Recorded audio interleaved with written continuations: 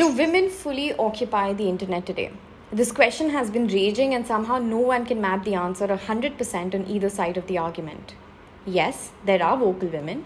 There are women who love making videos in between their house chores, women professionally owning the internet, women who get inspired every day. Yet, there is a very dark side to this hard won freedom women enjoy. It scales strata, classes, and caste. But a particular gender, like all good things patriarchal, has been bearing the brunt. The problem before us is large, both in terms of numbers and the sheer layers that cover it. In fact, the nuances differ on a case by case basis, and I find it particularly discerning to draw conclusions by blanket policies and actions. However, Center for Social Research has taken a keen notice of this issue.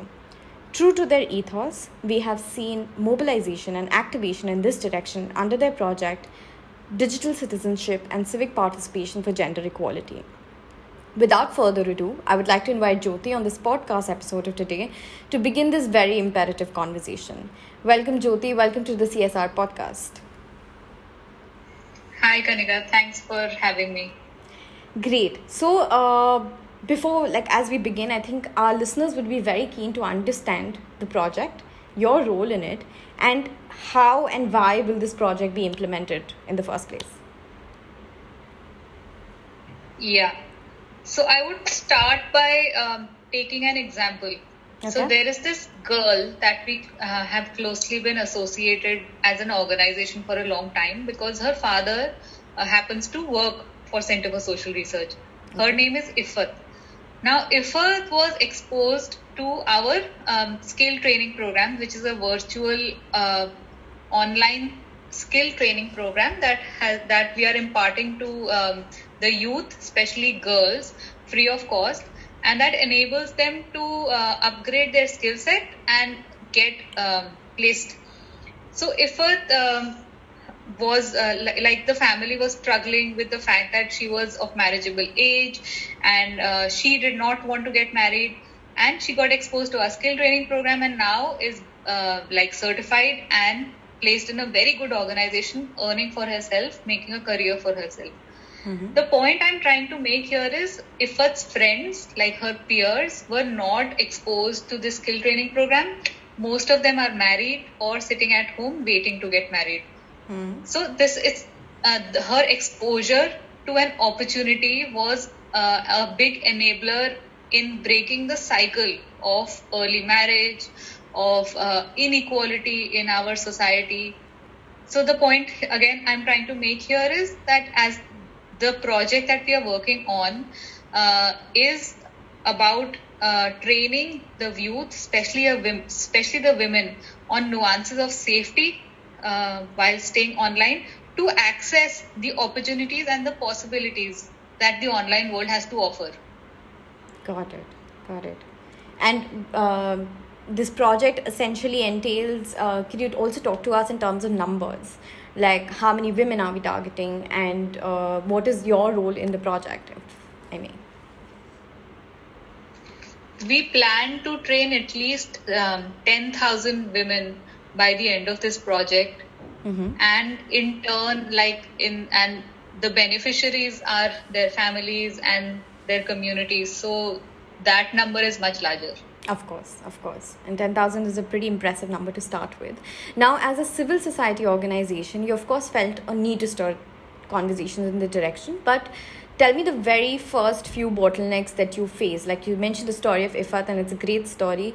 But did you find that women were not forthcoming, and did they have very serious questions about their safety? So the first initial bottlenecks in the program.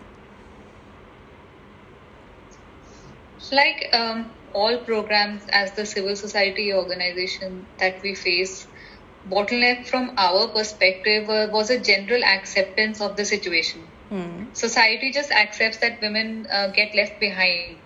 And so our efforts were directed towards making stakeholders sit up and take notice, not just policymakers and guardians, but also the women themselves, right, to not just accept the lost opportunities. And we are actually very grateful that we found a huge supporter in Twitter India. I'm sure, yeah. They're one of the largest spaces that women actually want to be vocal in, and we have them on board as one of your supporters. So of course, it helps. Now, Do you think that our judiciary, legal, and state need to do more in this direction to give a sense that this hatred isn't institutionalized? Especially over the last few years, we've seen no attempts by the government to trample this hate. What more do you suggest that could be done on a rather urgent basis? I would like to take another example of this woman. This can be anyone you and I know. And I'm sure this example will resonate with most of us. So she was harassed, and like any other human being, this got under her skin. She had two options here.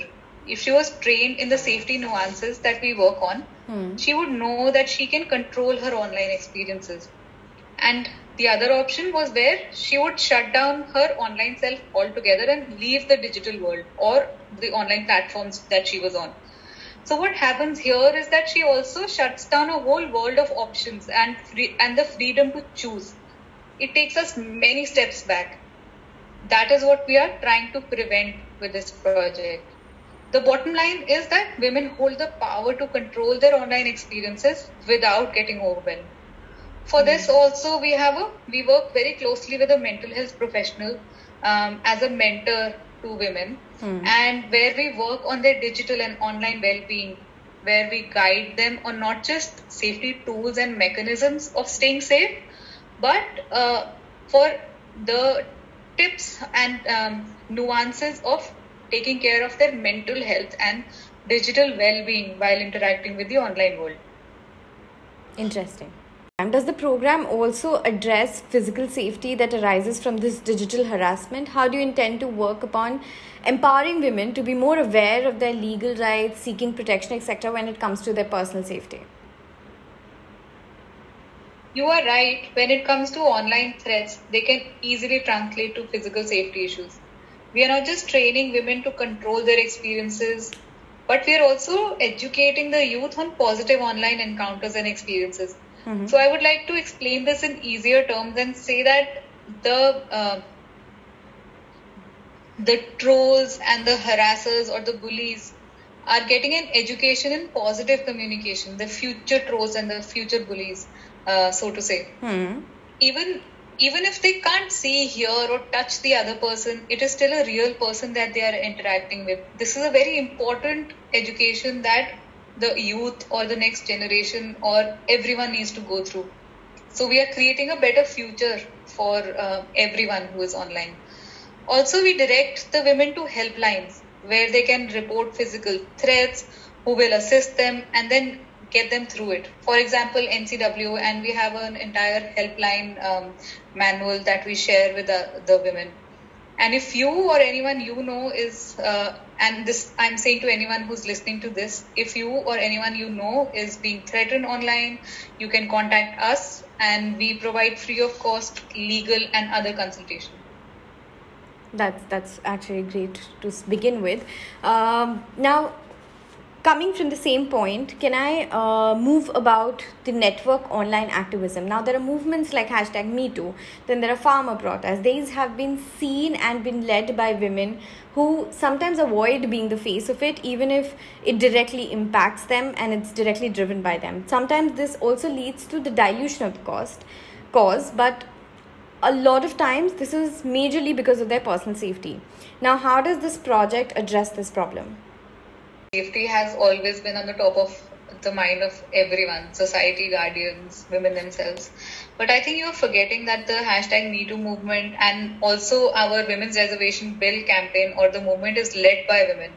And what makes it really strong is that it is vehemently supported by all women across the board. In our training workshops, we talk about these movements in depth, but we also remind the students that not all campaigns go viral or like every time they raise their voice, it does get registered somewhere. Why not look at it this way? If the first Me Too tweet had not been made because the woman was scared, do you think sexual harassment awareness, especially at the workplace, would have gained this momentum?